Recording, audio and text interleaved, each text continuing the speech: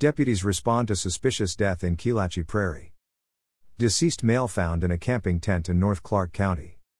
On Monday, September 12, at about 8:10 a.m., the Clark County Sheriff's Office responded to a suspicious circumstances call in a rural part of Clark County east of Kelachi Prairie off U.S. Forest Service Forest Road 54. A female flagged down a passerby in a vehicle stating she needed help because her boyfriend was unresponsive and possibly deceased in a tent at their campsite. The passerby called 911. Deputies responded to the area and the female led them to the area where they had been camping off a forest road.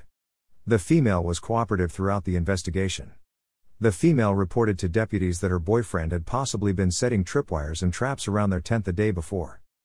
As the deputies approached the tent to check on the condition of the male, they saw what they believed to be an improvised explosive device set around the tent.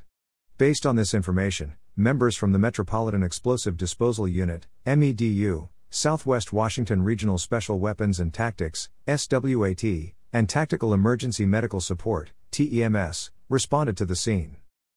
A MEDU robot was able to confirm that a deceased male was inside the tent. MEDU spent several hours clearing multiple suspicious devices from the tent and surrounding areas to allow CCSO personnel and a medical examiner's office investigator into the tent to recover the deceased.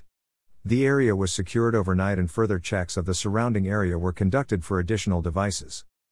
No names are being released at this time. This incident is still under investigation by both the Sheriff's Office and Medical Examiner's Office. Information provided by Clark County Sheriff's Office.